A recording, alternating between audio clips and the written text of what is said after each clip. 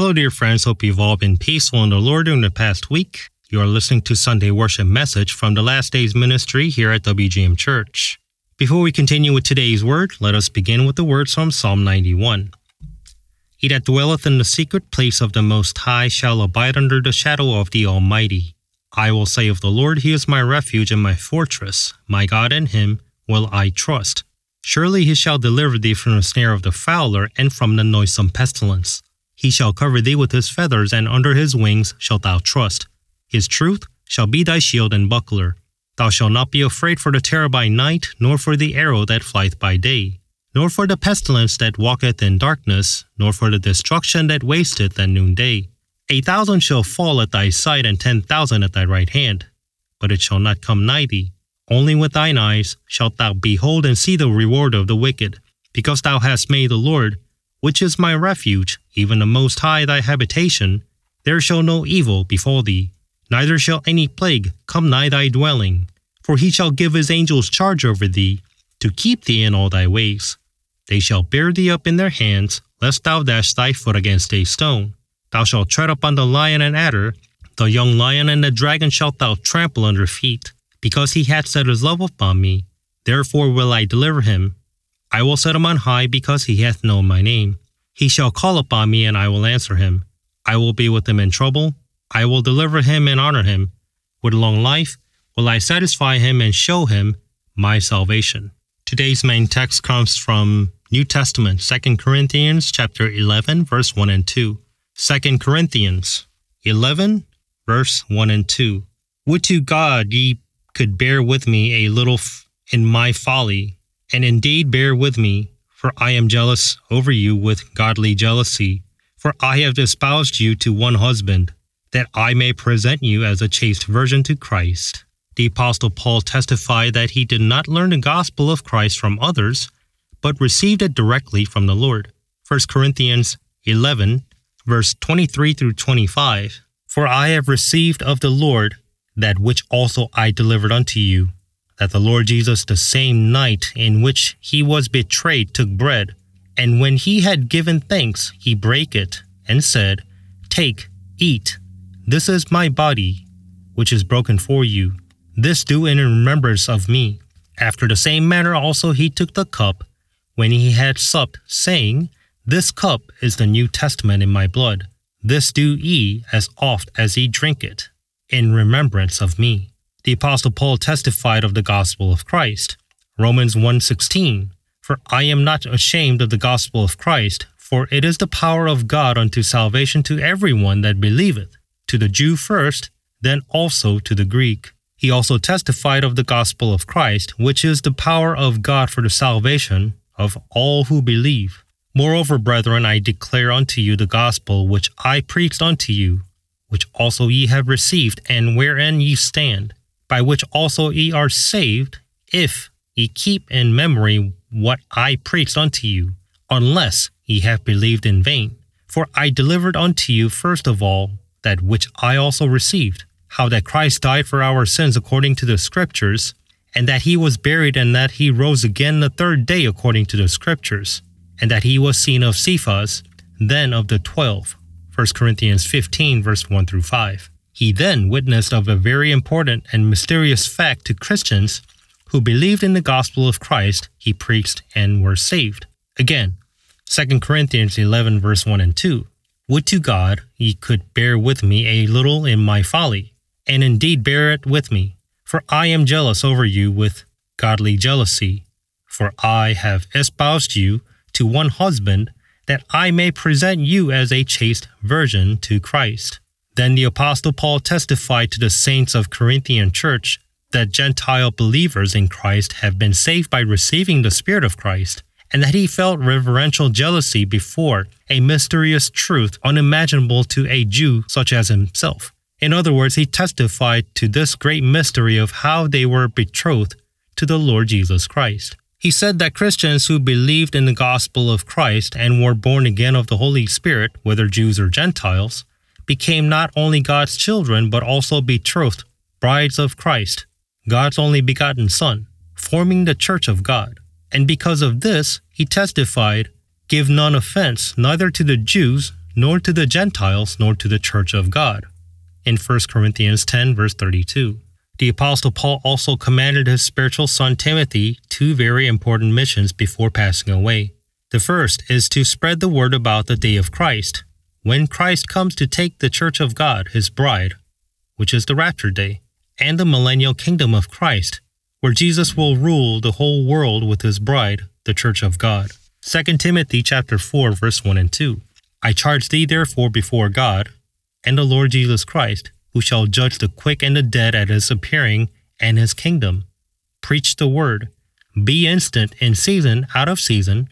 Reprove, rebuke, exhort with all longsuffering and doctrine. He also testified to Christians persecuted in Rome about the persecutions and glory that the church of God, the bride of Christ, will receive.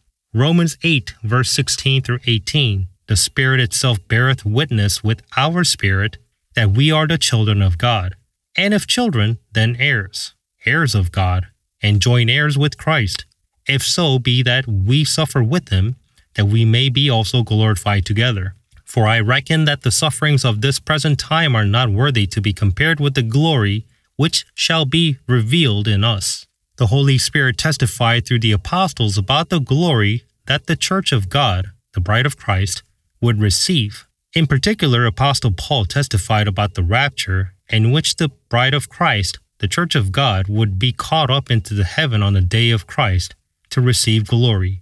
1 Thessalonians 4, verse 16 through 18. For the Lord himself shall descend from heaven with a shout, with the voice of the archangel, and with the trump of God, and the dead in Christ shall rise first. Then we which are alive and remain shall be caught up together with them in the clouds, to meet the Lord in the air, and so shall we ever be with the Lord. Wherefore comfort one another with these words. The Apostle John testified that Christians who are raptured at this time will be transformed into the image of Christ. In Psalm 17:15, King David also confessed in his prayer that he hoped to be transformed into the image of Christ on the day of Christ's resurrection. 1 John 3, verse 2 and 3. Beloved, now are we the sons of God, and it doth not yet appear what we shall be, but we know that when he shall appear, we shall be like him, for we shall see him as he is. And every man that hath this hope in him purifieth himself, even as he is pure. The Apostle Paul testified to the miraculous transformation of the body of Christians, the bride of Christ, into the image of Christ on the day of the rapture. Behold, I show you a mystery. We shall not all sleep, but we shall all be changed in a moment, in the twinkling of an eye, at the last trump. For the trumpet shall sound, and the dead shall be raised incorruptible, and we shall be changed. For this corruptible must put on incorruption, for this mortal must put on immortality. So when this corruptible shall have put on incorruption, and this mortal shall have put on immortality, then shall be brought to pass the saying that is written, Death is swallowed up in victory.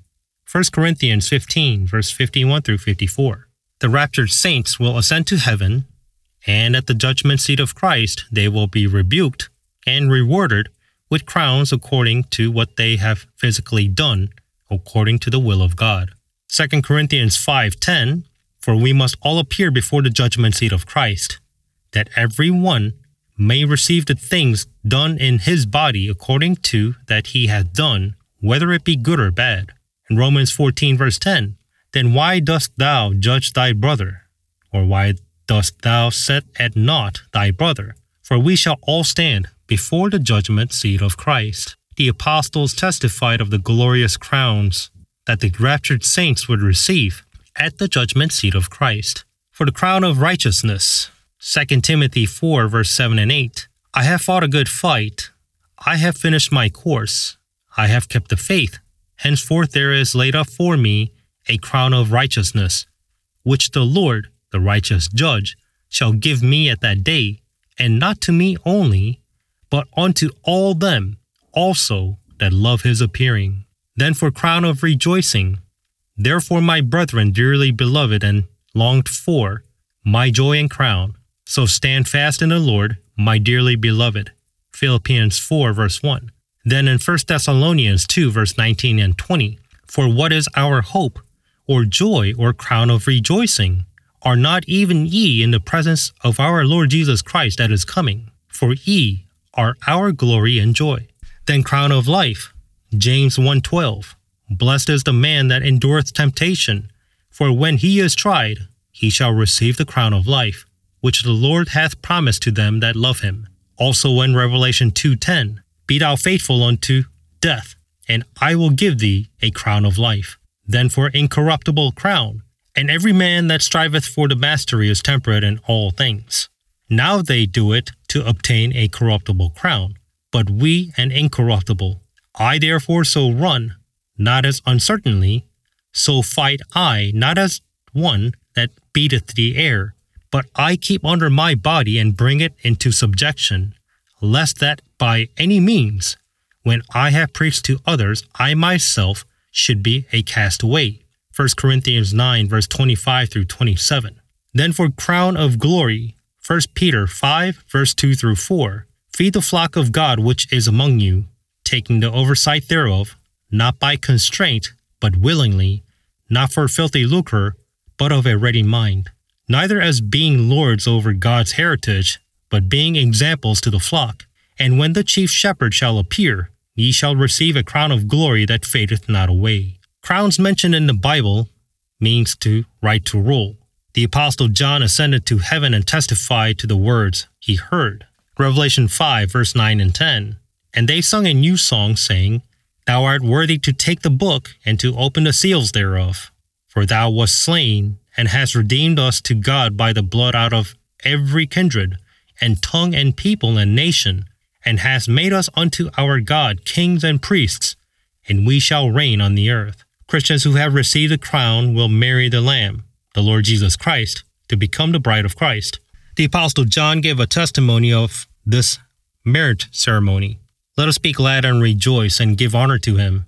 For the marriage of the Lamb is come, and his wife hath made herself ready. And to her was granted that she should be arrayed in fine linen, clean and white. For the fine linen is the righteousness of saints. And he saith unto me, Right, blessed are they which are called unto the marriage supper of the Lamb. And he saith unto me, These are the true sayings of God. Revelation chapter 19, verse 7 through 9. The psalmist and Solomon in the Holy Spirit foreshadowed the wedding scene where the bride of Christ would be married to Christ, and they testified about the guests invited to the ceremony.